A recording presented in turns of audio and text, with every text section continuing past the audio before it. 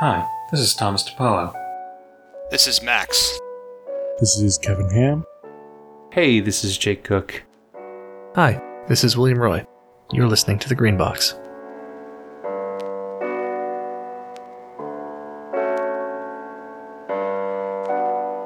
Regular listeners will know that Delta Green is naturally our focus most of the time, or at least the adjacent spheres of Lovecraftian horror and spooky gaming. This week, we're breaking away from that rigid format and doing something a little bit different. I'll let Jake explain. Alright, so today on the podcast we're going to do something a little bit different. We're not really going to necessarily talk about horror games or Delta Green or, the Cthulhu mythos. We're going to gush a little bit about games that we want to play but we don't think we'll ever be able to.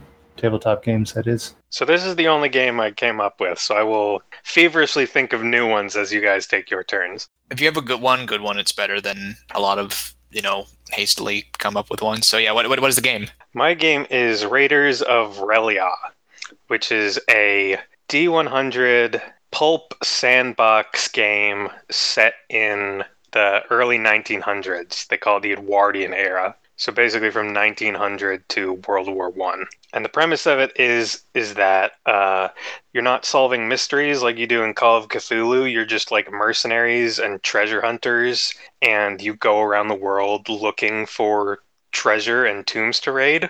But in the process, you end up running into monsters of the Cthulhu mythos and magic. So it's the number one goal in this game is the acquisition of treasure then.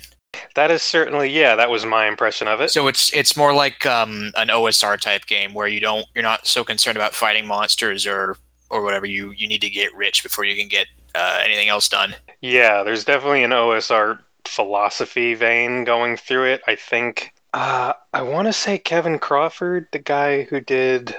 Don't quote me on that. I'm not sure if it's him. But there was a Kevin who's big in the OSR scene who was a consultant on it, and I know the guy RPG Kevin Pundit Ross. Also. Yeah, Kevin Ross. So a different guy, but so I like it because in there are two editions, the Gothic edition and the GM's edition, and the GM's edition has a lot of really cool GMing advice about creating scenarios, creating specifically sandbox games and different types of scenarios, whether that's investigation or you want to try and run dungeon crawls with the game. It also has a lot of stuff about creating new conspiracies and enemy factions and what kind of sinister plots they might be up to. It's pretty clear Quentin Bauer, who designed the game, read through at least Night's Black Agents, which is another one of my favorite games I've never run or played. I want to hear what the advice is, because maybe I'll learn something. So one of the structures he shows you is the conspiracy map, which is essentially the Conspiramid from Night's Black Agents. So it's this whole chart of major players and major operations within the conspiracy. And as you attack one, you get new leads on the others to follow through and follow up the chain. And there's a big list. He uses clue webs as well as another thing. Yeah, there's also stuff you might have seen from other online resources like node-based design. Yeah, that's what I was about to say. It looks like something from the Alexandrian there with the clue webs. Yeah, and there's also I forget who wrote it, but the big list of RPG plots, I think. Something similar is here where he tells you if you want to create a cool scenario, you can take one or two of these and mush them together. So you have a bunch of people who have circled the wagons and they're trying to defend themselves from mercenaries or a horrible mythos monster. When you mentioned that this was the one you were wanting to talk about earlier, I went and downloaded it and gave it a quick overview. And in addition to all of those creation tools, it looks like a really good source book for the era, the pre-World War I era. Yeah, there's a lot of stuff about the historical period, about what's going on in different countries, and it has something called Circles of Influence, which is sort of an attempt to mechanize that and make it more relevant to player characters. It can't be that mechanized if it's pre-World War I. No, it's not. In terms of game mechanics, it's pretty loose. It's just a horse-drawn system. Yeah, there you go. Oh, wait. No, I got a better one. It's mechanized, but because it's the pre-World War One, all the mechanization is pretty railroaded. God damn it. Yes, golf clap for that one. Very good. It's pretty good.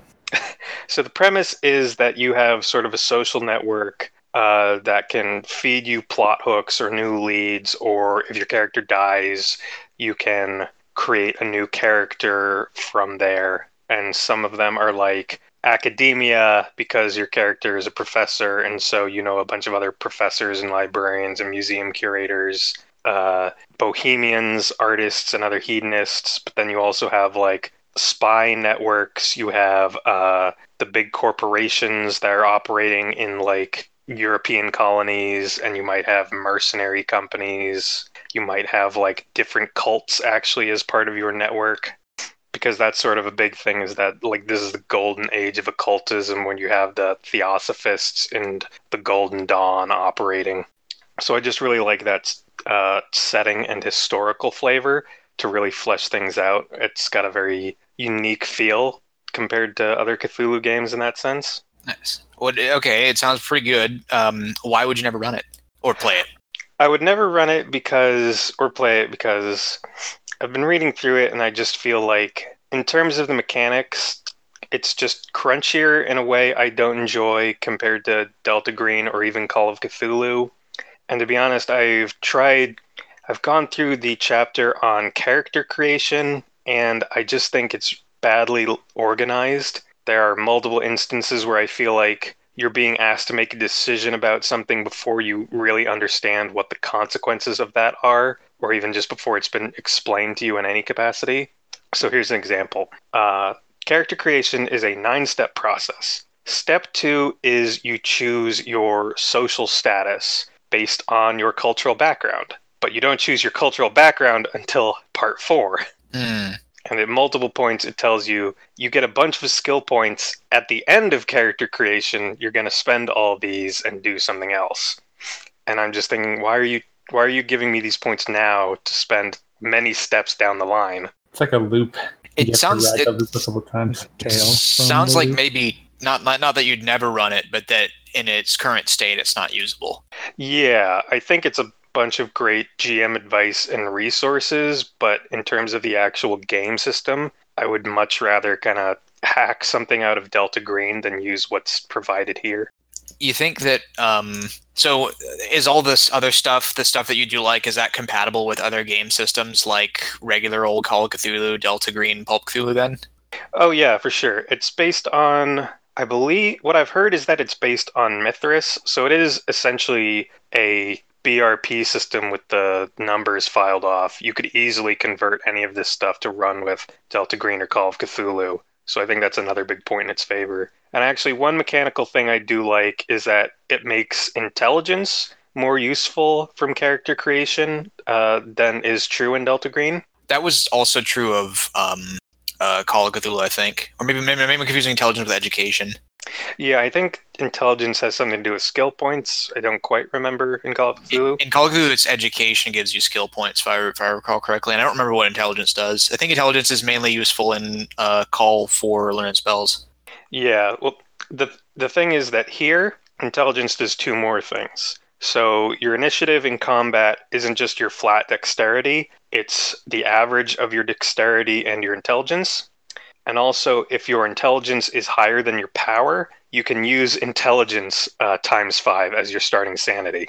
That's interesting. I think that using intelligence for initiative sort of makes sense in those systems where there's systems where they ask you to declare actions before doing them, and you declare in a certain order and you resolve in a certain order. And so I've always thought that if it wasn't so completely unnecessarily complicated, the ideal would be declare in reverse intelligence order. So the smartest guy declares last because he already knows what everyone else is going to do, and then resolve in descending dex order. So the fastest guy actually puts his plan into action first. Like Godlike, that one roll engine.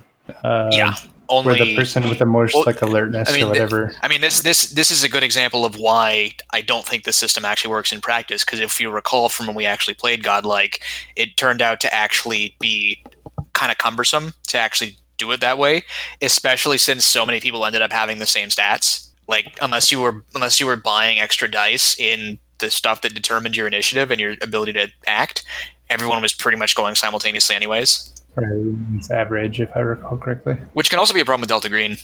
So would you play these games if someone else ran them for you, or are they just going to sit as either nostalgic things on your shelf, or is just source books that will never get used? I would definitely like to do something with it to use the setting and the resources, and I would play the hell out of it if someone else ran it for me.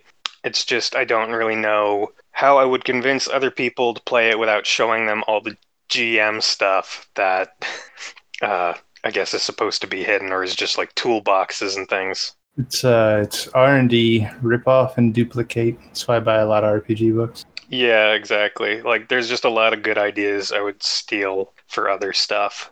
Or since it's under OGL, I don't even have to steal it. I can just legally copy that shit around. That's a discussion for another time, apparently. Our episode on copyright.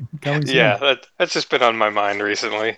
Tom, thank you for this. Is there any other commentary that we have on this thing? I'm interested in reading it now to steal some things from it. Is there anything else we want to go into on this one? Any lessons we learned? Go ahead, Tom. I was just going to say, at one point, Quentin Bauer wrote an update on the game's official website, just admitting that it was a victim of Kickstarter success, where he started to want to put more and more stuff into the game. And so he started missing deadlines, and then some personal stuff happened in his life. And so it just ended up coming out really late. And I sympathize with all that, but I also look at it and feel like there are parts of it where it could have used maybe a little more time in the oven just to figure out what needs to stay and what needs to be rearranged a little bit. And in that intervening time, it seems like Chaosium pushed out Pulp Cthulhu to fill the void that this would have... They pushed out Pulp Cthulhu, which was a pretty good substitute for this game. I don't think that when you first told me about this, it sounded very similar, but I don't think they are anymore. I think that all this setting stuff that specifically ties it to the Belle Epoque is in marked contrast to Pulp Cthulhu, which is more Indiana Jones and World War II. Yeah, well, Pulp Cthulhu, is set in the 30s, so it updates regular Call of Cthulhu from the 20s. So the time period itself isn't the same. It's just in terms of feel, I think, where this thing wanted to be more pulp adventure. It specifically cites like the stories of Robert E. Howard instead of strictly Lovecraft. Whereas, Pulp Cthulhu is more like actual pulp movies and Indiana Jones and stuff. But it did kind of get the rug pulled out from under it as the more two-fisted version of Call of Cthulhu. I feel like you could ultimately mash up Delta Green and Pulp Cthulhu and get something like this, though. Just with the attitude and the tone and the setting and all. Yeah, for sure. It's almost like it's begging for a Office of Naval Intelligence campaign. I mean, it's right there in the title, Raiders of Relia, you know? Yeah, exactly. And it doesn't have advice for players being part of them, but it does have a bunch of like spy organizations of the time in the GM's guide. And Oni is one of them. Yeah, no, it sounds. I was skeptical at first, but now I'm interested in this one. Sounds good. Thank you. I think next on our list is Jake. Yeah, I figured I would talk to you guys about Burning Wheel a little bit. I picked it up at Gen Con last year from the Luke Crane's table. I think I talked to Luke Crane himself, but I didn't realize it at the time. So you being pretty excited about it. Not the random person, but the system. Yeah, I had been looking into it for a little while and then just having a chance to buy it. I actually found it at my local shop when I got back. They had picked it up in the time in between.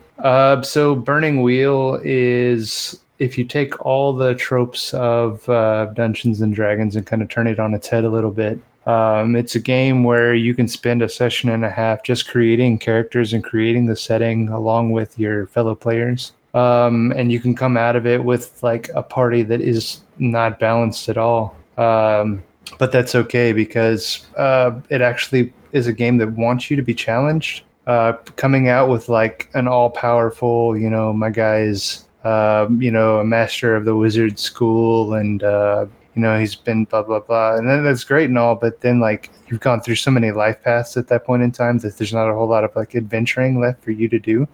So it uses life path character creation. So one thing, you pick an option, say, you start out as a peasant and then there's paths that come out before you, and you spend a set number of years in time going through, picking a different path, and each life path you gets you a different set of skills. So there's another thing that's kind of hard about it is that if you don't pick up a life path that teaches you how to read, you don't know how to read. If you don't pick up a life path that teaches you how to cook, you don't know how to cook. So there's a whole lot of it's like it goes into a lot of depth, man.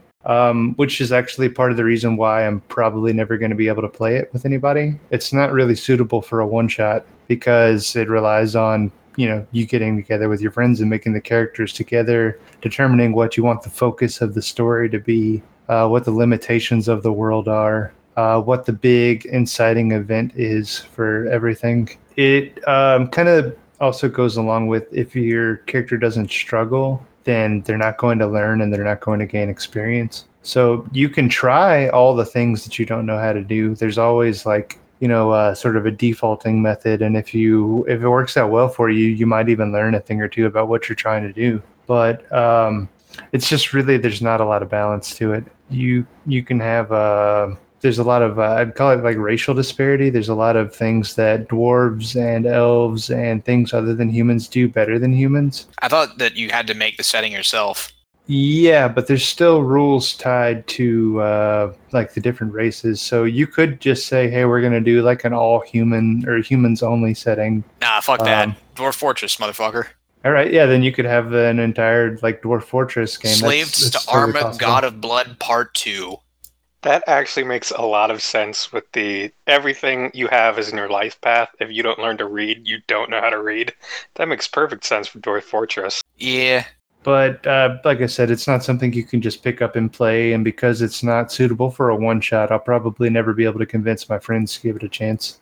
How long is a campaign of this game? So I've never played in one, so I couldn't tell you from personal experience, but it goes on for years is what I've seen based on a couple of reviews online. So it does require some really, really focused players who are dedicated to the game. Damn, yeah, but if they're playing for years, it's not just focus. They must really enjoy it. Yeah, I think there's a lot to be said for that. There are a couple of good actual plays, and that's like the only exposure that I have of them. Okay, I guess I see what, obviously without having played it myself or read it, I'm just going on what you told me, but I find it trying to abstract down to like, you can't cook if you haven't taken a life path. Like, yeah, that sounds like the thing I hate most in game skill systems. Like I can teach someone to cook at like. I think this sounds like minutes. Caleb Stokes trying to tell Ross Payton why you can't hold a door shut if you don't have the door holding shut skill. There's rules for learning. Wizardry makes sense, but like I don't know, some of the basics. I think that in the episode we had with Chris Gunning, he talked about life path systems, how they're appealing to some people and how they're not appealing to others. You can create exactly what you want to create, but you have to be careful not to spend too much time in the life path system. Otherwise, you'll come out with like the most boring character to play because nothing's challenging for you at all. So the thing about life path systems is that if they don't flow well, you can end up with characters that are not good. Like you can have a guy who has like 20% in 80 skills and is just not useful or fun to play because there's not the choices made by the system or not. They may have been logical for the character's, path through life path, but they don't add up to someone who can actually function in the game world.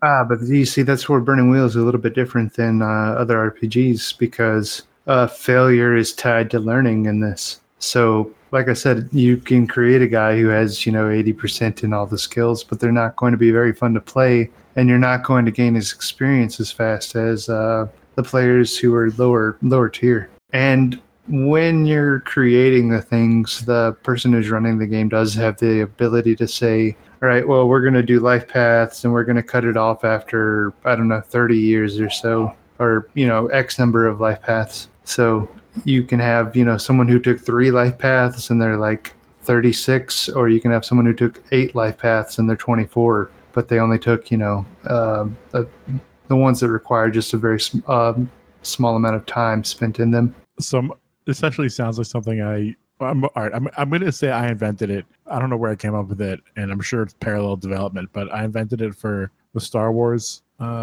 system, Fantasy Flight Star Wars system, because the problem with that game is even if you're not a min-maxer, you really need to spend all your starting points on stats like strength, dex, etc. Because it's really hard to raise those later, and if you don't, you really make a weaker character. So a starting character is really boring because they have almost no skills and they really have no talents. Right. So they have no fun ways to like reduce risk or like hedge their bets or make cool interactions. So they're really boring. And playing a boring character sucks. Like every time somebody says let's play D&D, if we're not going to start at third level, you've got to pay me to show up because first, second level D&D characters are trash and they're not fun to play. You don't have any skills yet. Anyway, so what I did is someone would make a character. Let's say Jake makes a character who's a pilot. All right, cool. You're a pilot. All right, so you're in flight school. We'll have a little quick role play session. But you're in flight school, and you got this kind of rival you're going with, and you notice that he's using like a legal like hacking software to make his fighter better. So he's getting better in class. Like, what do you do? I'm gonna snitch on that motherfucker because what if that malfunctions when he needs it the most and he doesn't have the skill to back it up?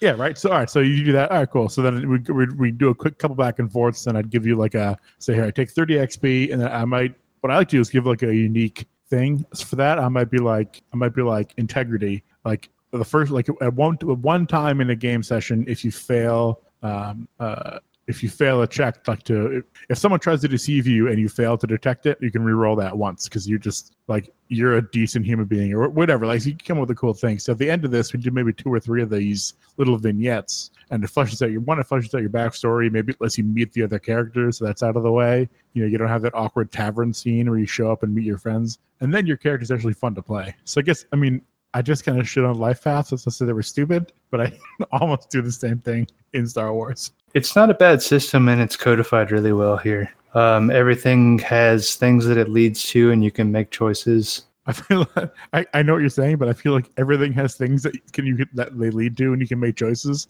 Describes a very large percentage of role-playing games. Like you can even take the same life path over and over again to be good at things. I'm an even better cook. Well, how are you going to be good at cook if you can't read the friggin' recipe? Or I guess you could just learn the things. But you know what's fucked up about it's in pictograms. Most cooking throughout history is that most cooking throughout history was done by people who had no way to measure time aside from like looking at the sun and asking other people, and they had no way to like measure things numerically because they were illiterate. I mean, maybe they weren't illiterate, maybe they could count. I mean, spoiler alert, most cooking has a really wide margin for error, and most of it is just by feel anyway. Yeah, but here's the thing, Kevin. Imagine being the first caveman in trying to figure out whether rocks are edible, and you're trying to figure out... I don't think that ever happened. How long Grug should put the mammoth over the fire. Until it stops making people sick. Well, yeah, but here's the thing. Grug have no concept of language. It doesn't matter. You can know when other Grug is vomiting all the time and shitting his brains out when he eats. Well, here's the question. Grug is extremely eloquent. Look, for no is Chomsky right that because they had no word for it, they couldn't conceptualize it? Cavemen weren't stupid. They just were different than us. I'm not saying they're stupid. I'm just saying saying that you caveman shaming on this podcast. Here's the thing. If they were so smart, why aren't there any of them left? There are. Just look at the Republican Party. Hey, so it's wrong to insult cavemen until suddenly they vote somehow that Kevin doesn't like, and then it's fine. Like somehow you seize your chance and you take it, all right? Evan, you are the biggest cop out of everyone here. Just because they're different, they gotta go. Poor cavemen. All right. So another thing about Burning Wheel is that... Let's move on. Yeah. No, hold on. The thing about D&D when you level up is that most of the time when your character levels up, you get options to do violence more gooder, right? So it kind of lends into the whole system of murder-based experience. Yeah, it is. It leads into murder hoboism. So Burning Wheel shies away from that by giving characters things other than hammers when they level up. It's entirely possible to have an entire campaign without ever once having a violent action take place. Ironically, I hate murder-based experience, but might find that campaign boring. I mean, you could have, a political intrigue game. You could have a spy game. You could have any number of things where there's propensity for violence, but you don't have to go that way because that's not what your character believes in. I tried an entry game. It was called Pendragon, and I hated it. That's a shame because that's probably one of the other ones that I would put on this list as a game that I would like to play, but I probably never will. I can just tell you about my one bad experience, which has soured me forever, and you can just live vicariously through that. How about that? Yes, I'll take one heavily biased opinion and apply it to a whole system of games. Look, it's not biased, but it is simply one data point, I will admit. But it's not biased. It's factual. It happened. All right, let's hear it, I guess. We don't have time to get into it in this episode. On games, we'll do the episode on games we played once and we'll never go back to. Okay, sure. Anyways, I think that's about all I can strangle out of talking about Burning Wheel. Melon, I think you're next. What did you want to talk about? What's a game that you would like to play but will probably never get the chance to? All right, I'm gonna go because I don't know how much time we're gonna have. It seems like we're going pretty in depth on these. I'm gonna go straight to the last one that I wrote down on document. The game that I'll probably never play or run is a game called Underground. It's a game from I think 1993. And it is based on a comic book called Martial Law, but it's very loosely based on that. It just has a few kind of aesthetic similarities. Essentially, the plot of Underground is that the United States manufactured a bunch of super soldiers for a war in South America, and now the war is over and all the super soldiers are coming home, and they are ending up as crazy homeless drug addicts or vigilantes or terrorists because having superpowers makes you insane in this world. And so you play as one of these guys trying to Delta Green become at normal society, and you keep getting involved in all of this bullshit. And the game has a really cool mechanic for character generation, which is that you have a character creation budget. And I mean, it's frustrating because it's one of those games where you have like a universal currency that then translates into like at different exchange rates into other things. Like, you can buy this many points of whatever stat with this much of the universal thing. But what I like about the character creation budget is that the more you spend on superpowers for your guy, the crazier your character is because of all of this shit that has to be like reintegrated. Because in the game world, there's this whole subplot about how they train all the superheroes in order to make them not lash out violently against their handlers. They train them in a virtual reality that they convince them is the real world, and then dump them on the battlefield, and they try to make the transition as seamless as possible so they think they're still in the virtual reality.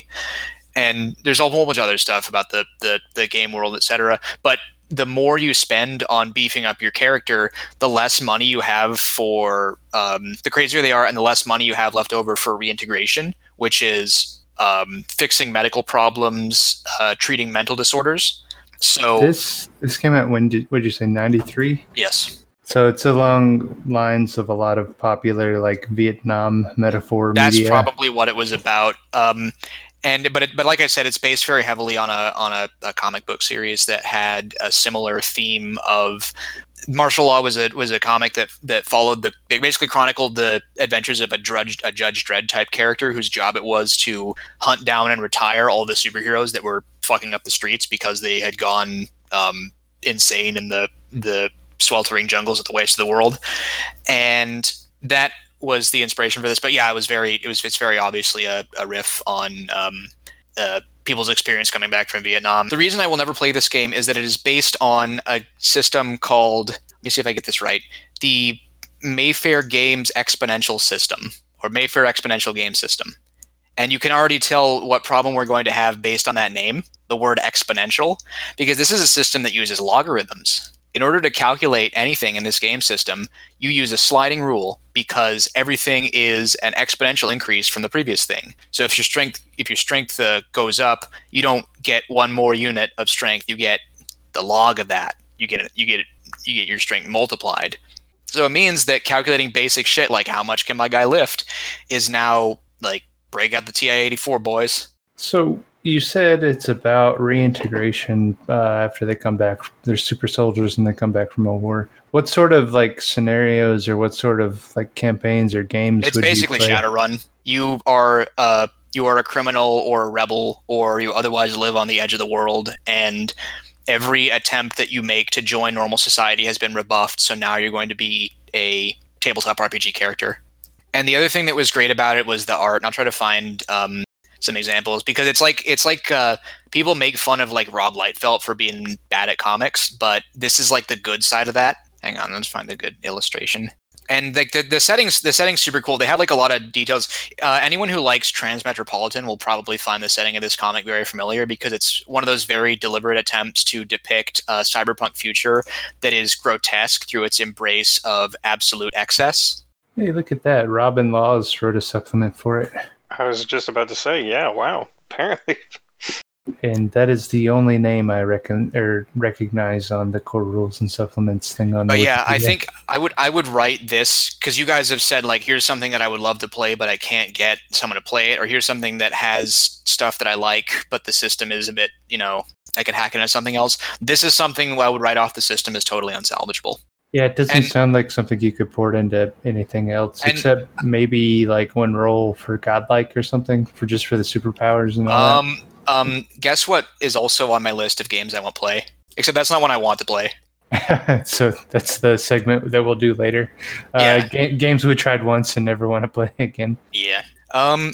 This game, like I said, I never played it, so maybe the system actually works perfectly, and I just am a fool. But it's games we'll never play, because just looking at it put me off even trying it. I picked up a copy of it at a used bookstore, and that's how I got it.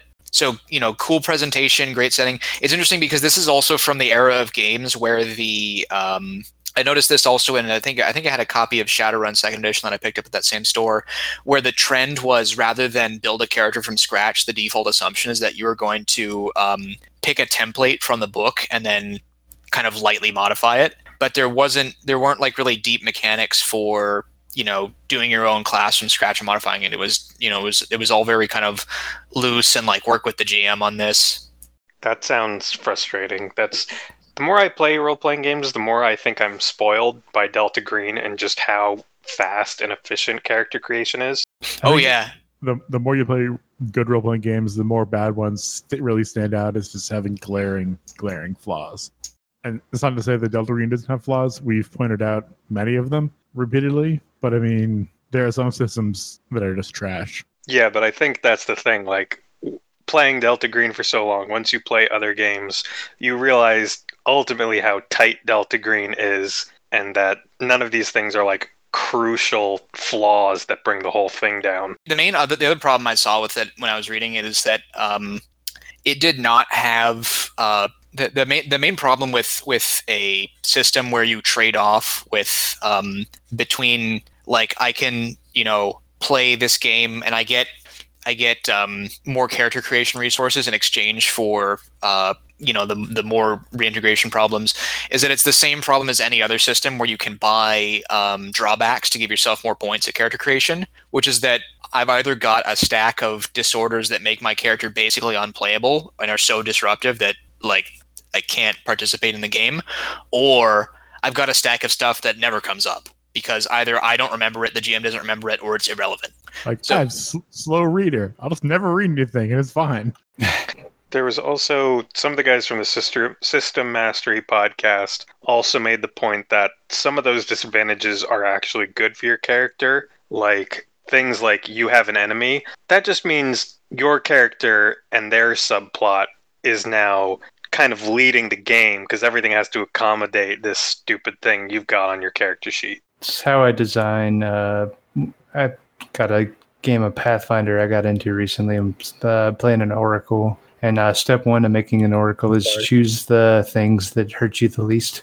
I'm trying to think of other interesting things to say about this game, but yeah, it just feels like it's an interesting setting, but I have not ever seen a superhero system that I would actually like the system part. I've seen lots where I love the setting, but none where I like the system. I was looking at the Wikipedia page, and the setting information all seems really, I don't know whether I'd call it well developed or not, but it seems like some pretty good biting commentary. It has a lot of personality. It has a lot of flavor. For sure. And it, like I said, it's very.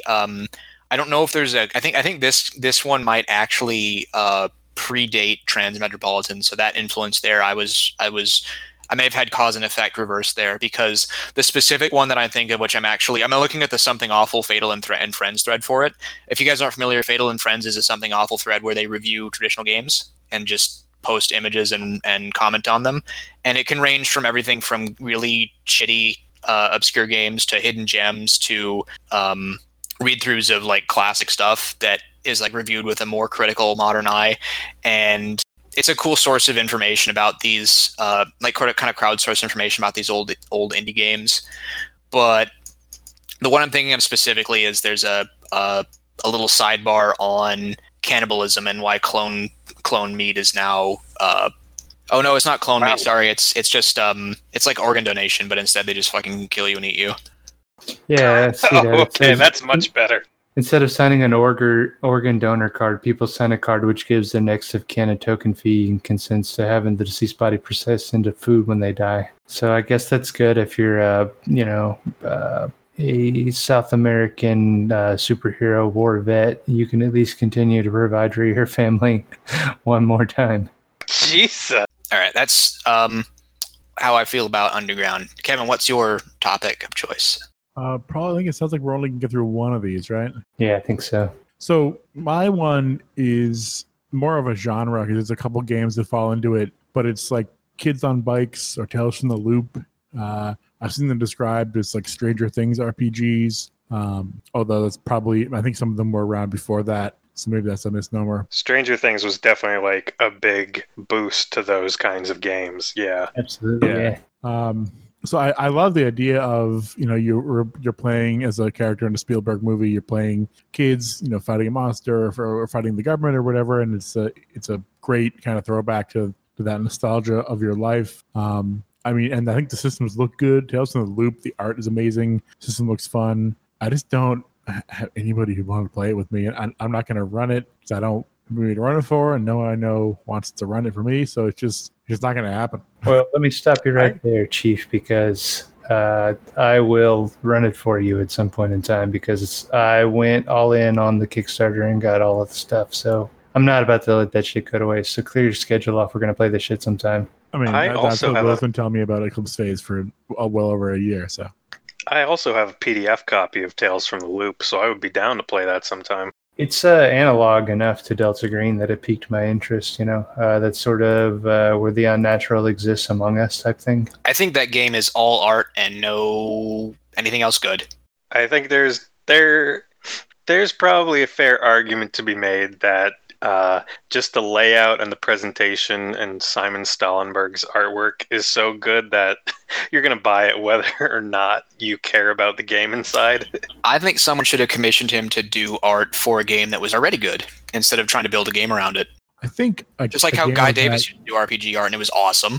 I think a game of that is going to be good because you're going to have somebody who has a cool story they want to tell and can run it. And you could run the damn thing in GURPS and probably still kick ass. So it's probably less about the system and more about the kind of mouthfeel of that. Tell me how the gameplay in this system works, because I've only heard that it's disappointing, but I've not heard the specifics, so I might just be wrong. It's D6 based. It's very similar. Remember we played Blades in the Dark that one time. So you have your stat, and then you have the skill, and you total up the stat and the skill, and you want to play. You roll that number of dice, and you only need 1 6 for it to be a success. And if you have extra 6s, then you have extra successes, and it's like a critical. You can save the critical for later. Unlike Blades in the Dark, there's not a whole lot of like fictional positioning to be had, fictional position lawyering to be had. Yeah. It lacks nuance, I think, is what a bunch of people say about it. Yeah, it's the same basic dice mechanic, I guess, but without a lot of the nuance and a lot of the kind of, I don't know if strategizing is the right word, but using the narrative to kind of tilt the odds in your favor. It's just a straight die roll. There are a couple of, like, to make it a challenge, you have to have two sixes instead of one. But there's a lot of mechanics for your fellow kids helping you out, and you get more dice to throw into the mix. So it encourages a lot of teamwork. And you also go ahead. I was going to say, I think you also get like a special like piece of equipment that's really important to you, and like You can tap one of the grown-ups in your life who's really important to you to get a bonus once in a while too. Yeah, there's not really like health or hit points, but you do gain like status conditions like upset, angry, things like that. And it's supposed to inform your role playing, but you don't necessarily have to. But it's better if you do lean into it. And then like Tom said, there's the anchor who is your the adult you can turn to, and when you go spend time with them, it takes away all your negative status conditions. Right, so you kind of want to soldier it out for most of the game as you accrue more statuses, and then towards the end you go and talk to them and you get them all wiped out, and then you're fresh for whatever final confrontation there is. Yeah, there's a sort of a risk versus reward to that. It's a very narrative heavy game. It relies a lot on, character creation being done together, everybody being connected within the group. One of the interesting things about Tales from the Loop is that it also has an option for sort of like sandboxy mystery solving gameplay. Yeah, because it comes with some settings baked right in, and you can play in, Boulder City, Colorado? Or is it Nevada? I don't remember. Yeah, it's Colorado. Around the Hoover Dam. And then there's the Loop, which is in Sweden. I almost feel like they put the Colorado setting in there just so they could sell copies in America. I think so, yeah. I think it was because Simon Stallenberg is Swedish, and that's where like the story and his artwork all takes place. And the developers are Swedish too, so that's where they wanted to set it. But also, people might be turned off by having to play in rural Sweden, so here's America for you. Sorry, we kind of took over your answer here, Kevin. Did you want to talk more about it? I mean, look, I've never read it. I've never played it. I've never run it. I like the milieu and the idea, so it's good. I am going to sidetrack and talk a little bit about something I wrote down is something I used to play along this line, but will probably never play again, is like growing up when you had nothing to do, like some of the Dungeons and Dragons games that I played in or ran were like kind of one of a kind. Like you'd spend all day, you spend like 12 hours playing, and you spend the rest of the day and all night talking about your plans, how you're going to strategize and buy things and build a castle and do all this cool shit. And like that is just like that's like the kind of interesting, fun like engagement you can kind of only get as a kid, like someone who would be a character in Tales from the Loop. But like, because nowadays there's too much shit going on for me to get that into something or to get that excited about. So I feel like that's just like a game I'll never ever be able to go back to. It's like, to me, it's like that pure Dungeons and Dragons or real Dungeons and Dragons. So you're saying you want to play like old school D&D? Yeah, but like in an old school way. Like you want that old school feel. And I don't think it's capturable with modern. Why don't you just play an OSR? So what you're saying is that you beat on like a boat against the current, borne ceaselessly back into the past. You long for the day when the black stars rise above dim Carcosa and you are swept back into a memory that will never die of a better time. All you want to do is get back there. Because this doesn't sound like a fantasy about a specific game. This just sounds like a fantasy about a time in your life that... Well, I mean, but it was Dungeons and Dragons was the game. I mean, that... Oh, of course. Yeah, you should check out OSRs, man. Well, I don't think, though, that I'll fix it. It's not about this. Yeah, exactly. His problem is that he is a grizzled boomer who has let all the joy seep out of his life, which is the fate that awaits us all. And no matter what I roll, I can't feel anymore. So is it just about like the innocence and the feeling of discovering something new for the first time? Maybe. So I remember spending like all like just days and like school days talking about like my friends and I in a campaign we wished ourselves a castle. That's the kind of stupid shit you do when you're like 12. So yeah, but you don't have to apologize for it. We've all had this experience. I'm clearly not apologizing for it.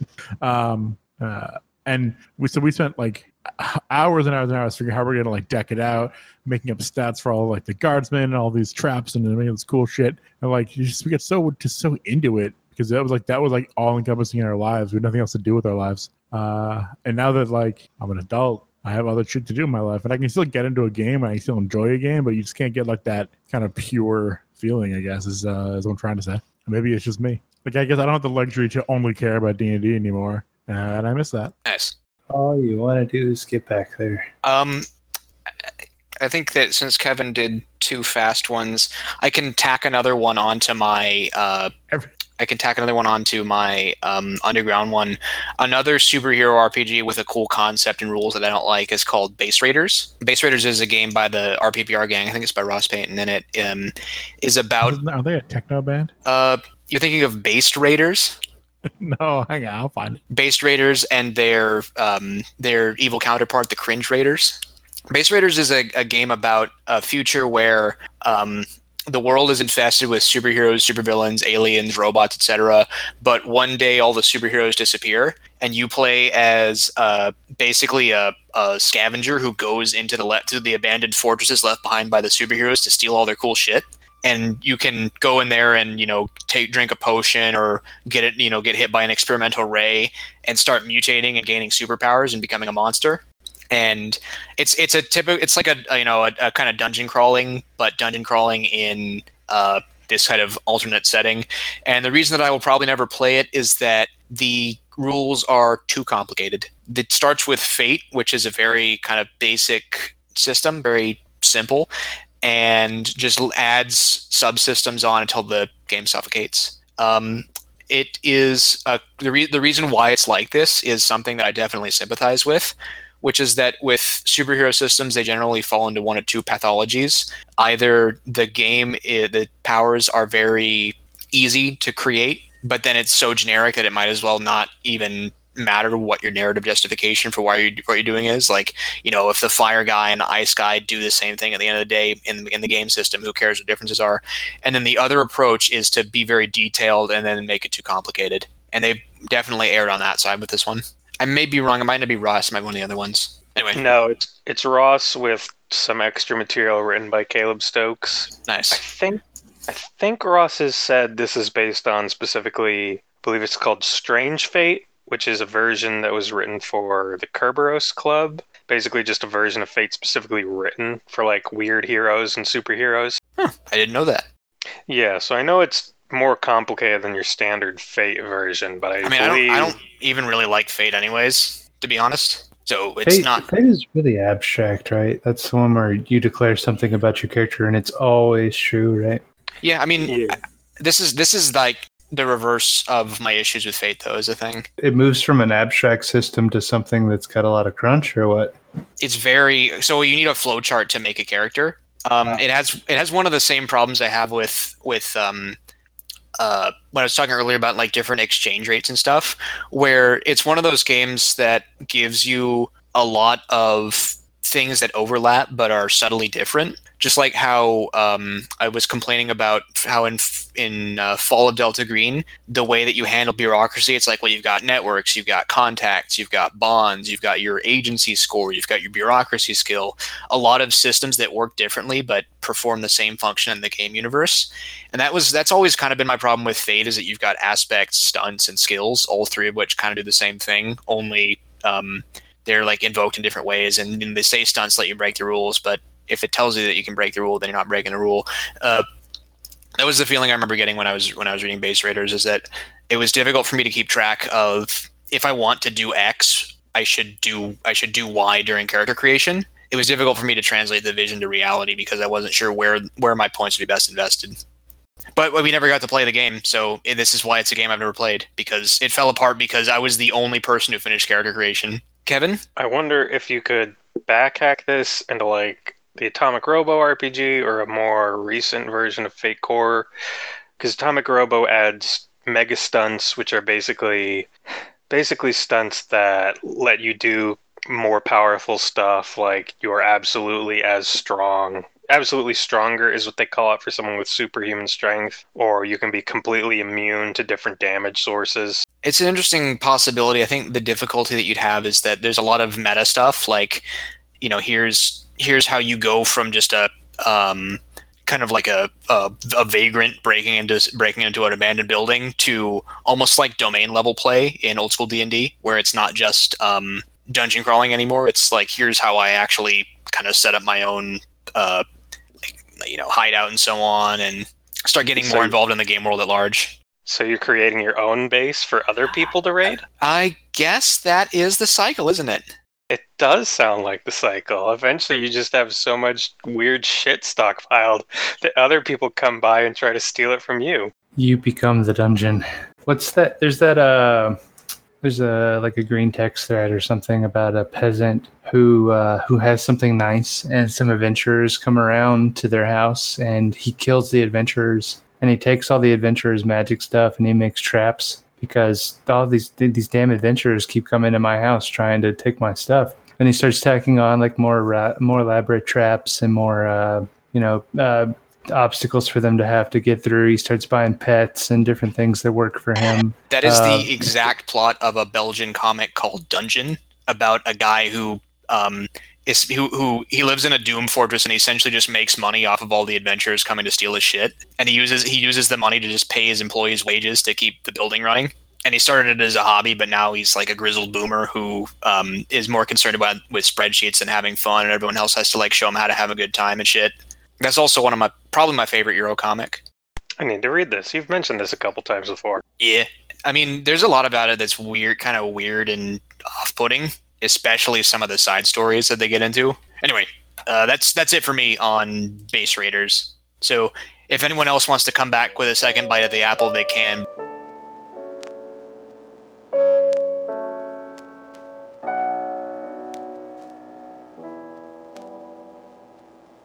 So, Will, you were going to, I think we already introduced this concept. We're talking about games that we like the look of, but will probably never end up running or playing. We've discussed several games already. We discussed Raiders of Relia, Burning Wheel, Tales from the Loop, Things from the Flood. Tales from the Loop, Things from the Flood, Base Raiders, and Underground. And Kevin waxed nostalgic for a little while about discovering D&D for like the first time. Got it. No, we got exactly what you were talking about, but we told you that that's not a game that you will never play again. That is a nostalgia for a time in your life, not a specific product. Why not both? You can try and like re-explain it if you think it'll help. No, it's absolutely nostalgia, but it was more about the game, not the time. It was a little bit about the time. Will, do you have a game that you like, but you will never play or run? Yeah. Eclipse Phase. Actually, no, not Eclipse Phase, because I was thinking about it, and I was thinking, no, I actually might run that again. We both have actually played and run that, Yes. so it's not accurate. But Doesn't what do you actually have for count. us? Have you guys heard of Traveler? Yes. Yeah. What is Traveler for those of the listeners who have not heard of it? Traveler is a 2d6 based system, sci-fi adventure, shenanigans in space. You have a ship, you travel around, hence the name. The thematically, it borrows a lot from eras like the Age of Sail. That's kind of the feel. That's sort of the feel of the game, which I really like. Tall ships in space. It's a great theme. I love everything about this game, but I lack familiarity with the deep tapestry of lore of the setting. And there's a lot, such that I don't think I would ever really be comfortable running it, because I'd have to make shit up, and I don't know if it would fit. Like, I don't really have a good handle on the setting itself, And I don't know anybody who is more comfortable than I am with that, so I probably will never get to play it. It's like largely based on exploration, right? It might be one of those games where It's a game that it's also one of the other things that because I almost got to play it once. One of the other things about Traveler is it has very detailed rules for things that you look at and go, okay, that's cool. Why do I need detailed rules for that? Like in the game that I almost got to play, we constructed a spreadsheet to track fuel consumption, and I thought that was fun. But that's because I'm weird. But at the same time, that's why would you need to do that? There's like all this.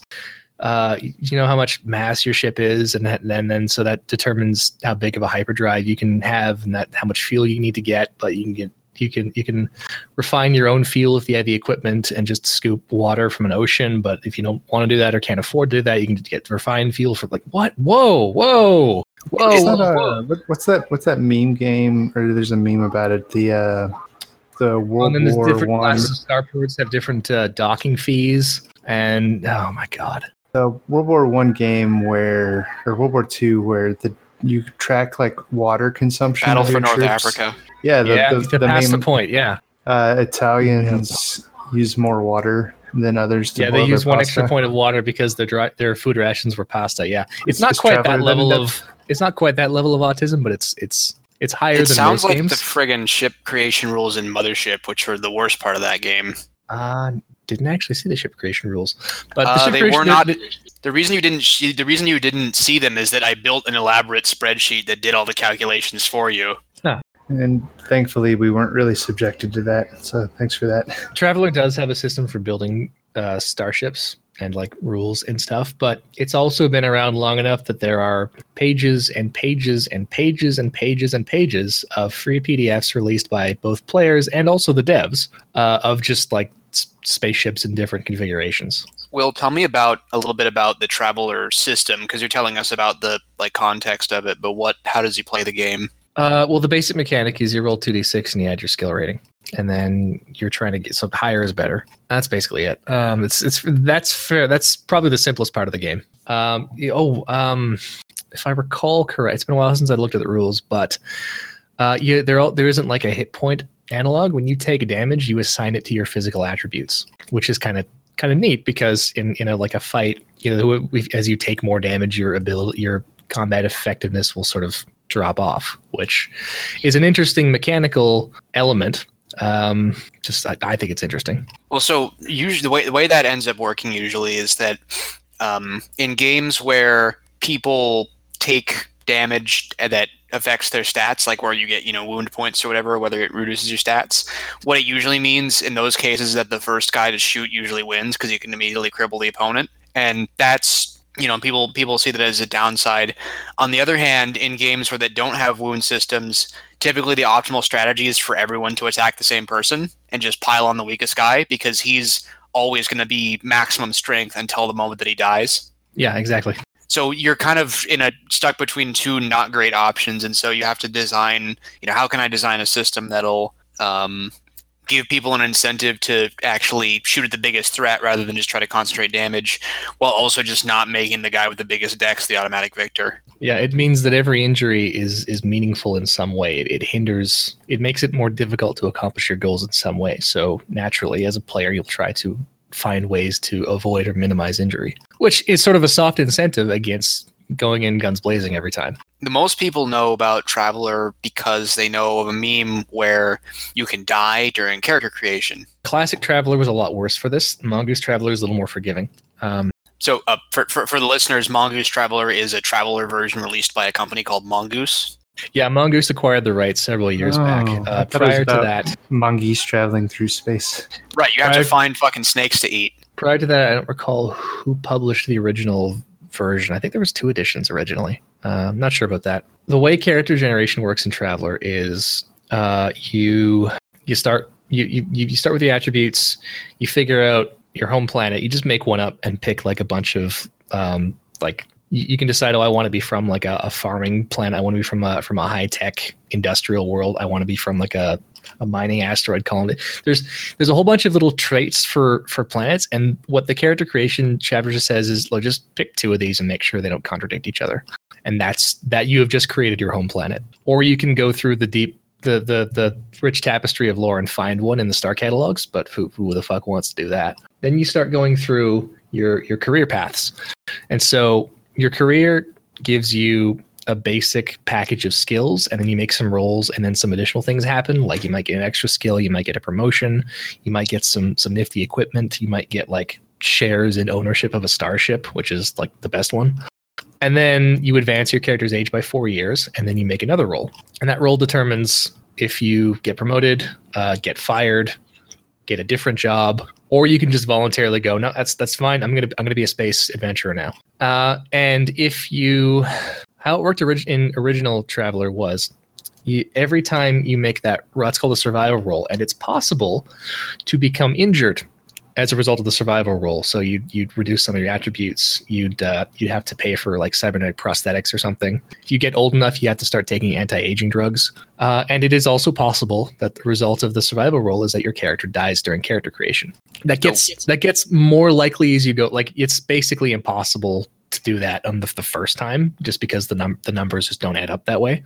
But as you take progressively more career terms, getting more stuff, better skills, more gear, more experience, the chance that your character, you don't get to play that character increases. So there's sort of It's kind of a gambling mechanic, really. How I guess far if you want somebody- to push it?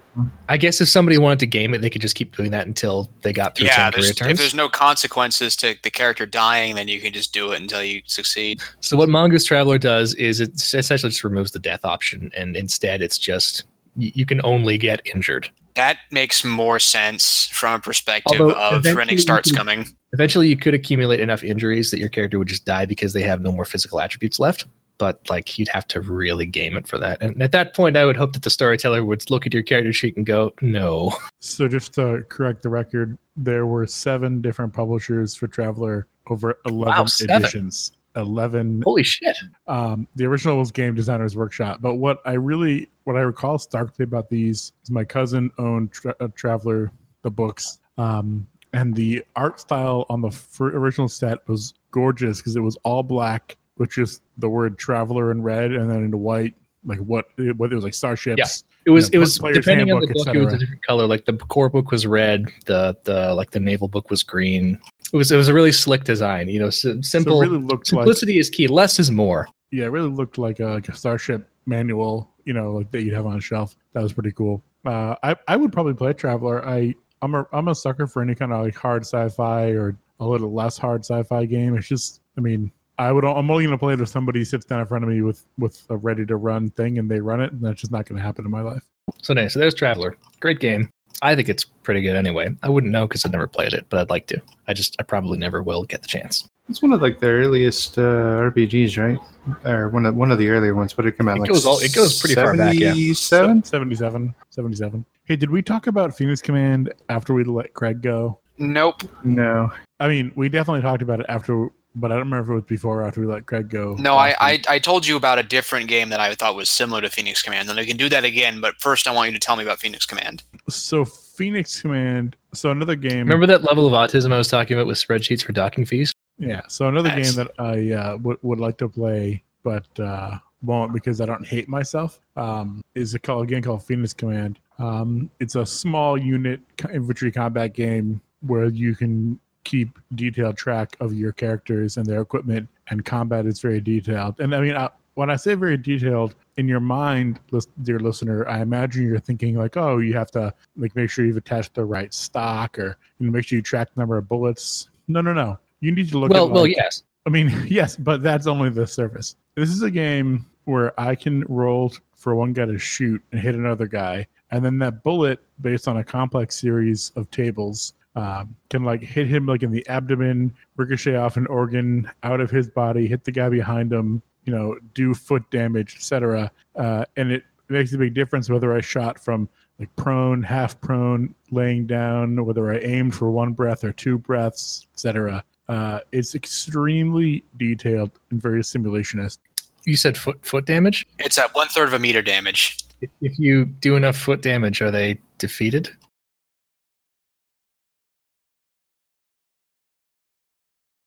So anyway, what's really nice? Oh my god! I just fucking. Oh, he just got it. Oh, yeah, no. Jesus Christ. Oh, Jay.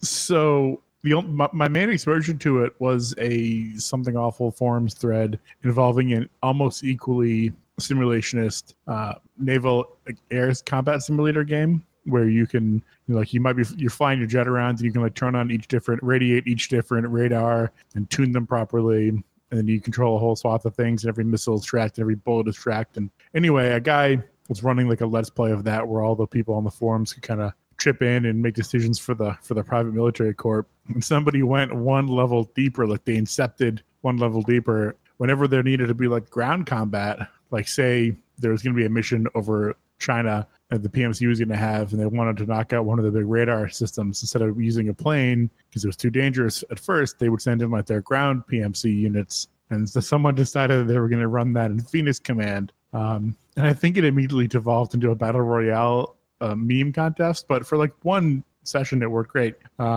So Phoenix Command is a game that I would love to have someone else do all the simulationist nonsense and just let me dictate what the guys need to do, like move through that door and throw a flashbang and then take a snapshot, and let someone else do the tens of hundreds of rolls and calculations and spreadsheet checks, etc. If you look in the show notes, I'll make sure I include an equipment loadout, which breaks down It's a ridiculous spreadsheet. So that's the only way I would ever play Phoenix Command because it's just so grognard, just so crunchy. Like it's unplayable. Kevin, there's a game that's like that, but is an actual game instead of being a meme, and it's called Twilight. Twilight is it's what like people in the 80s and 90s thought the near future was going to be like. And it's about like some science fiction people who emerge from the wasteland of a nuclear war from a secret bunker and have to Twilight 2000. Right, and have to roll firearms Yes. until they rebuild humanity. That I've actually played. How is it? I had a lot of fun. There's a setting called Cadillacs and Dinosaurs for it, which is also That pretty sounds fun. way fucking better than the default setting. Because here's the Um, thing: default setting, grognard realism and bullshit I don't Yeah. care about. Cadillacs and Dinosaurs has fucking Cadillacs and Dinosaurs. I played the So this- arcade game. This was also published by Game Designers Workshop, so maybe we're sensing a theme here. It really suffered from it published in '84, and it just suffered from like old RPGs. Just I don't know what the game designers involved were smoking, but they're just some of the systems are just crap. And obviously, we iterated on these systems enough nowadays that we have slick, sweet systems that let us do. I fun disagree. things. I think Back there's still then- systems that we're wallowing in that have not been fixed in fucking 30 years. Sure, but that's not mutually exclusive with what I'm saying. Like ability score modifiers and ability scores. Just fucking have one number. Don't have two numbers that do one thing. I remember an awesome Twilight 2000 RPG cover that had like a sci-fi Huey landing. Let me see if I can find it. Let's see if I find it. I liked this game because it seemed like, well, in '84 it seemed like all modern day stuff, even though it's supposed to be like more in the future. So it's all like Warsaw Pact, Cold War era stuff rather than super sci-fi stuff. So I used to read a series of books. I want to say they were called Blade something. Really schlocky, really pulpy, like post-apocalyptic, sci fantasy novels that were just awful, but so fun to read because you could just burn through one in like a couple hours. I believe it's called Book of the New Sun. It's not. The joke is that it has the exact opposite characteristics of the one you just described. Take a drink, Yeah. listeners. I don't get it. I will do Oh, just boy. that, motherfucker. Yeah, you gotta pour one out. Real talk, yes, do it. We haven't done our fucking Gene Wolfe Memorial episode yet. It's gonna be like a year Isn't too every late, but- episode the Gene Wolfe Memorial episode? Right, exactly. Why would I pay for something that happens every day on the hood of my car? Kevin, do you have anything else to say about Phoenix Command for us? Yeah, I don't know. It's just, I mean, it's probably a solid game because somebody. So it's a solid game in that everything is sensible, but it's just that you have to track like bullet trajectory and caliber and how many grains of powder. If I remember correctly. correctly, one of the problems with Phoenix Command is that the rules are incredibly detailed, and it's not like a generic system. It's designed for a specific place and time. So it's like this entire system is written for fighting brush fire wars in a very specific time and place in history. And if you want to use it for anything else, you basically have to rewrite everything because it's a system that has very detailed, like, we're not talking like, oh, here's a medium pistol. We're talking about like, no, here's a Bren 10, but I put bigger sights on it so that I could see at night better. But that increases the likelihood that it'll get caught in the holster when I draw it. So I have to adjust this modifier.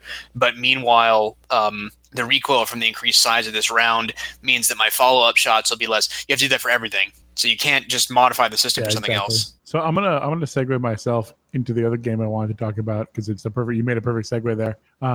So Phoenix Command is the kind of game that like if you knew someone who was an expert in Phoenix Command and they could handle all of the computing kind of on their own and they knew it all, it'd probably be pretty fun to play. But if we all sat down to play it, we would spend so much time. All right, I think I want to walk through the door. All right, shit. Well, you start looking up the walking mechanics, double check those, get the chart out. Make sure Jake, you look through the left door, leg versus right going leg. through a door mechanics in this book. Like so, but if someone just knew it all, because they just had played it a lot, it would be a lot faster, right? So that's rolls right into the other game that I would love to play, and I have played it, but I will probably never play a game which is Shadowrun because the system requires a similar level of kind of mastery of someone who just has played a bunch of it to know what's going on. Is and this, you really is need this true of all someone- editions, or I don't know. I think there's a. I have new- never seen an Oh, there's a edition new that I one. thought was good. there's one that just came out a couple weeks ago at Origins?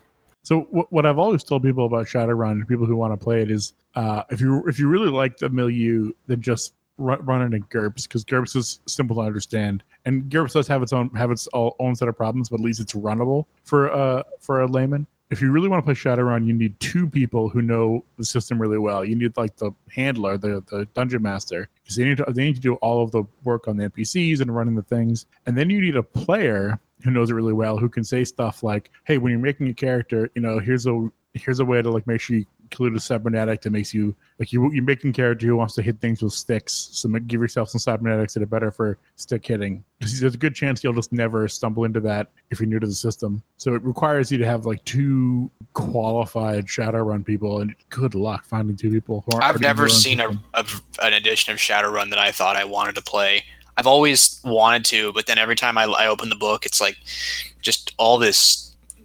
It's one of those character creation systems where it asks you to make like a shit ton of decisions that don't make any sense to you. Yes. Because you haven't learned anything about how they work, and it has shifting exchange rates where you're just like, okay, do you want to prioritize your meta type? Do you want to prioritize your magic? Do you want to prioritize your dick inches, your prostate size, your fingernail growth rate? Which is why I tell people just like, if you want to play it, because I love the milieu and the background and like the idea, just run it in GURPS or another system that works. I don't think GURPS is better. I think GURPS is the same amount of information overload. I disagree highly. Okay, well, maybe GURPS can be my system that I'll never play, but I don't have any desire to. And so, I mean, every time I've played Shadowrun, it's half the time we get bogged down in mechanics of things, and like again, it just slows the game way down. Then everybody kind of sods off. So it's one of the games I want to play, but probably won't. It was one of you guys that mentioned that there's almost like double or triple work that's required for a GM, because in the middle of a combat, you might also have somebody who's doing a hack, which means you have to do something that takes place in the Matrix world.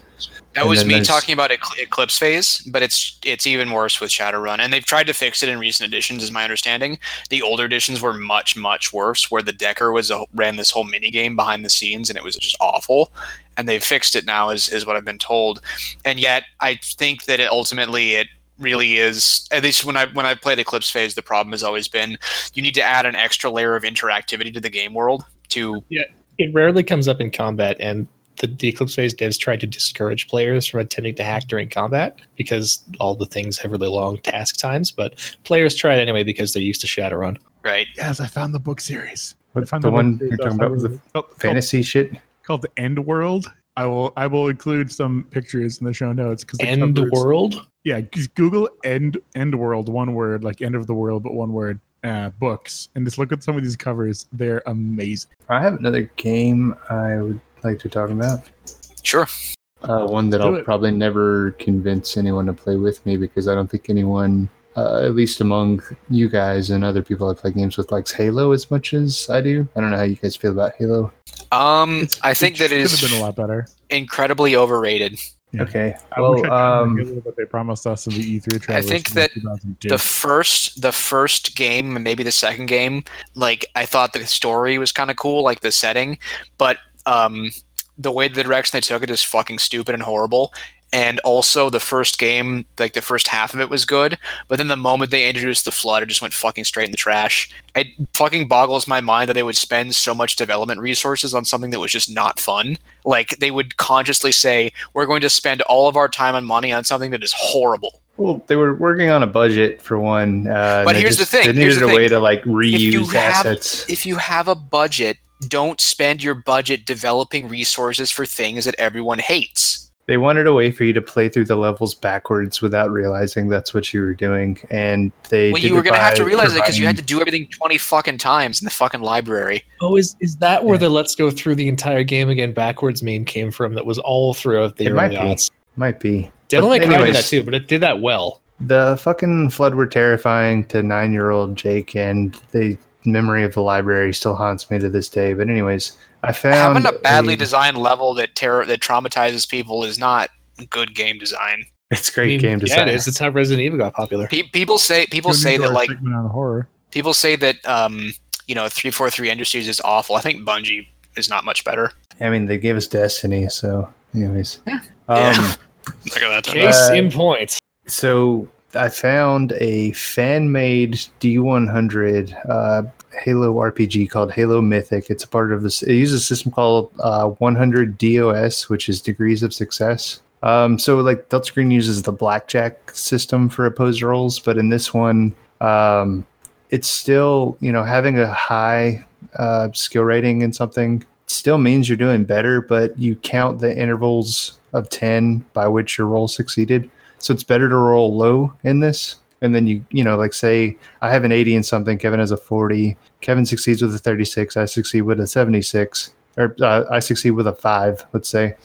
I'd have like 7 degrees of success because you could count tens. You have 7 tens and he'd only have like 0. So I'd have like a +7 modifier on my roll. It sounds complicated when I say it like out loud, but No, that's how a lot of games used to work but before we got blackjack and other stuff. it's and it's not so bad. Just the degrees of success like that. I think it's something I could get used to. But it is created by one guy who his online like username is Vorkid. I think his real name's Brandon Miller. And you can tell it's just a labor of love. He's gone through and he's created and statted pretty much every race, faction, weapon, vehicle, all that have stats for this Halo RPG. And I got to say, I was looking through the combat rules, and there are things that we complain about in Delta Green, or not that we complain about, but that we question. Why isn't it like this? Can armor degrade? Stuff like that. You hide behind armor in this Halo Mythic RPG, and the armor gets shot. The armor starts to degrade, so you better think about moving. Different range bands for your weapons mean different things that affect your degrees of success. You can make more than one melee attack in your turn, so you can, have a viable melee combat character, which makes sense when you think of like elites and the fact that they're, energy swords rushing into battle. The grappling system's not so bad. There's a lot of different things you can do while you're grappling somebody. Halo is a pretty famous game for being pretty revolutionary in terms of combat at the time. At least that's the way I feel about it. Oh, you're wrong. Well, anyways, the RPG is pretty good. 7-year-old. So the game's about combat, and the RPG reflects that. It's got a pretty and if you're going to play this with friends, you're going to want to play with like-minded people who have the same sort of level of Halo lore knowledge. So in other words, none of us. Yeah, no, that's what I'm saying. This is perfect for this fucking segment because you guys are never going to play it with me. It's just like the Expanse RPG. Yeah, the Expanse RPG is a great example of a game I'll never play, but not an example of a good game. And I know next to nothing about the Expanse, Kevin. But, and neither did I. It just requires people to, or it's best played with people who know the system so they can get into it. That's probably true of a lot of like intellectual property based games like this. I could do one more. Okay, the one that I don't know if I'll never play it, but I'll probably never run it is Unknown Armies. I know that I asked the guy this question when we were talking to Greg Stolze about Unknown Armies, and I asked him how the fuck you're supposed to run it, and he was like, you iterate on what your players are interested in, and you develop the game world based on that. And I was thinking, like, that sounds really cool if I'm the player, but it sounds really not fun if I'm the GM, because I'm great at creating a world and forcing other people to inhabit it, not vice versa. That's like a tenet of a lot of more modern like story games, that you're supposed to be like a collaborative effort between the GM and the players. Like on Apocalypse World, they call that like the conversation, where you talk about like what you want the focus of your game to be. I think that if you have players who are creative enough and you guys have good enough like back and forth, you'd probably be able to develop something that you could work with. The Star Wars game is another game that I would love to play more of, but would probably never run. I'd love to run more of it. I just when I look at it, it seems like it's really fun, but then like just building a stat block for a single enemy is such a pain in the ass. It's like building a stat block for ones that exist already. Right, but then it's like, okay, I have to go through this library of reference texts and pull out one that suits my needs. I know there's an SRD for it, so it's a little easier than that. It's like not an SRD, but it's an SRD. I think very simple website you can't even you can use. You can't even buy the PDF of the Star Wars games because I guess Fantasy Flight's so afraid of like losing out their money that they're getting from the proprietary dice. Fantasy Flight's terrible, but because I got a bunch of stuff that I love. All right. What? We're all just gonna let that one go. What? That they're not good? No, I do have a I'll say this: their model of like being very ruthless about getting rid of underperforming games is one that I don't love, but I do understand, because if you can't, if you find yourself in a position where you have too many products that aren't turning a profit, soon you will have no products and there will be no games for anyone because you will be dead. And So I think it's worth noting that. Sorry, were you done with your statement? I thought you had a break. Yeah, that was it. So I was sorry. saying it's the same situation where a lot of Wizards of the Coast and their absolute ruthlessness for the D&D brand can be understood as them reacting to the circumstances that caused TSR to explode. It's a similar case. So I believe, and if I'm wrong on this, someone please tell me, because it's what I've always been under the impression. But the reason they can't do PDFs is because the PDF would be a digital Star Wars item, and the people who make the Star Wars games hold the digital rights very, very, very tightly. Yeah, you've talked about this before. It's EA owns the digital rights, but it's EA has no even interest though, in like, it's a publishing. PDF. EA is exactly the kind of scummy company that would try and argue that a PDF constitutes an infringement of the digital rights to Star Wars games. And Right. I don't even know if that's happened, but because they don't own the rights, Fantasy Flight's not going to try it. So what you guys are saying is that they're the Chaosium of Star Wars RPGs. You'd think that Wow. Disney could convince EA to broker a deal with Fantasy Flight if it meant Disney making can't more convince money. EA to not make a bad game. Disney I mean, can't convince EA correct. to not cancel a good game. Correct. Look at the way they brokered the deal between Sony and whoever makes the other Marvel Studios, I guess, for Spider-Man, because up until a couple of years ago, there was like Sony was just creating bad Spider-Man movies so that they could retain the rights to the film. I don't think it's a matter of brokering a deal between EA and Fantasy Flight. I think it's that would be like me, Kevin Ham, trying to get a deal with the Wizards. I'm just not. No one gives a shit. I mean, what the hell are you talking about? Disney's like got way more pull than you. Yeah, Disney is way wealthy than EA. But I'm saying Disney doesn't give a shit. EA makes millions of dollars for Disney. Fantasy Flight makes a pittance. It's like, so why even get involved? There's no value there. Does Money's EA money. actually make money though at this point? I am sure. Yeah, EA they make is still a tons off profitable loot company. boxes. Yeah, exactly. Legal gambling for children. I feel like they're one of the ones that like are ironically now at risk of the same thing they did to everyone else, where EA was notorious for if a studio didn't meet its performance targets, they would axe them. But like I don't know. Maybe I'm confusing them for someone else, but I thought that no, I'm confusing them for Activision. Never mind. Hey, Another so company that fucking deserves what it's getting. I think I've solved Fantasy Flight's problem. Fantasy Flight. So if anybody from FFG is listening, please credit me. It'll not be the first time I've given you people good ideas and not been He likes credited. royalties, so pay him. Yeah, exactly. Royalties payable to the green box. Anyway, what they need to do is release the next Star Wars system next Star Wars book really blankly, and then you have to buy booster packs and like loot boxes to get stats and rules and NPCs. That's literally what they and did. They other released the things. same book 4 times over and over again. That's not true. No, it's absolutely true. They're it's mean, almost as bad as the 40K RPGs. Demonstrably untrue. Anyway, so then if you want to get you want to get the cool item, you want to get the cool sling for your guns. You can carry your gun better. Better buy those booster packs. Again, you're suggesting something as a joke that they already did. The sling was literally not in the core book. This is just what Wizards of the Coast does. They absorb the cost, or like they're not making as much money off of the D&D franchise as they are off of Magic the Gathering, which is booster packs. I think you're missing my booster pack / loot box. No, we analogy, understand but that you it's have a fine. joke about loot boxes in here, Kevin, but I'm telling you that joke is actually what Fantasy Flight has been doing with their games for the last long time. And like I said, I don't begrudge them for having a business model that makes money, because most people in the traditional games industry don't, and that's why they vanish. That's why they die. And P.T. Barnum once said, "Suckers born every day." Well, Talking here's the about thing. fucking loot So boxes. to go back to like why I like the Star Wars setting, there's like a couple of things that I would just want to run with it, but it would just be too much work to try and mechanically represent in the Fantasy Flight game. So the two that I had in my mind is that I want to do like a zone stalking expedition on Geonosis, because in the new canon, Geonosis got nuked by the Empire as punishment for support. I mean, yes, on ironically, like give them exactly what they deserve, but here's the thing. You nuke a planet that has vast hive cities full of droid technology, all that shit's still down there. It's waiting for someone to go down there and pick it up. That's pretty good.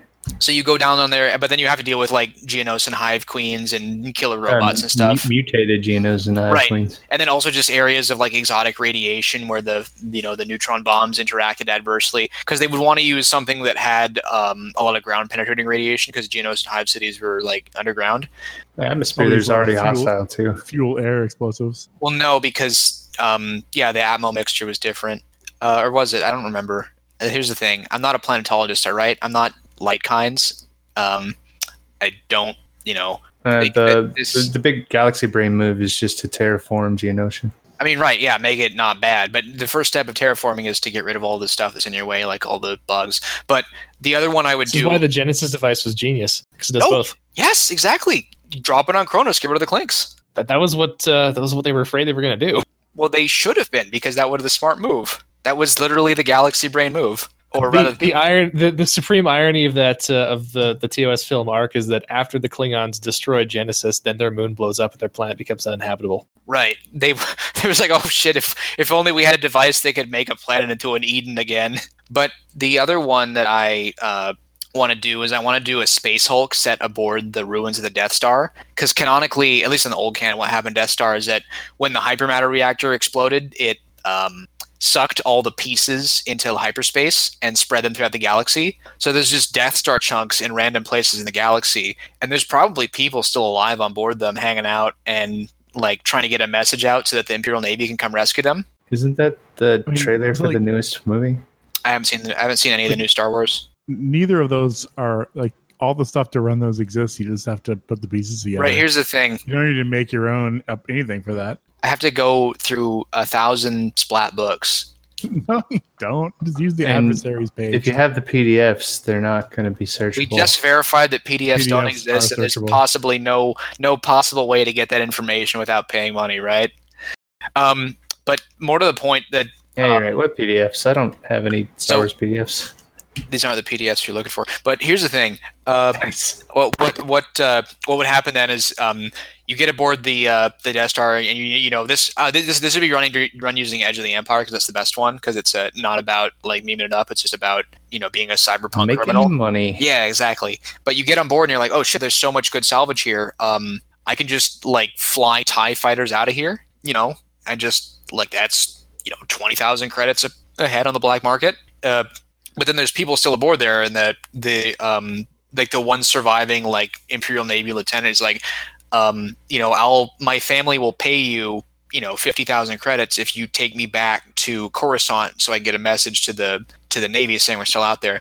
And you're thinking, ooh, maybe this is a good idea, but you can never trust Imperials, because they might just have us executed.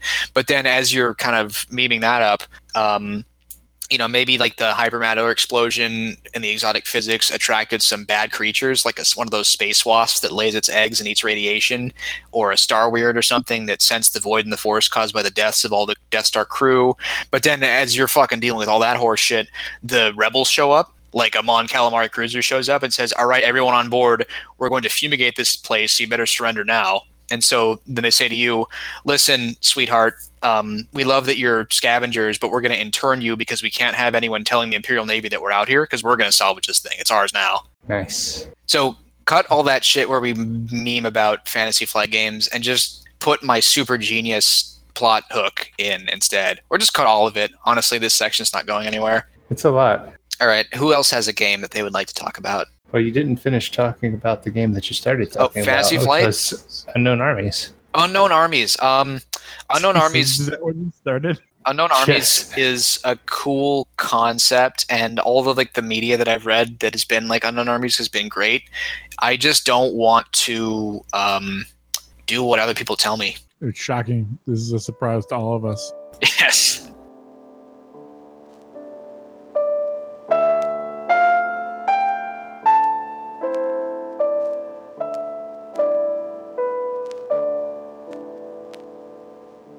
That's all we have this week. In the description of this episode, you'll find links to the Our Night at the Opera subreddit and Discord server, and to all our various social media pages. If you've played any of the games we've talked about today, tell us about them. Thanks again for listening to The Green Box. Until next time, we'll be in touch.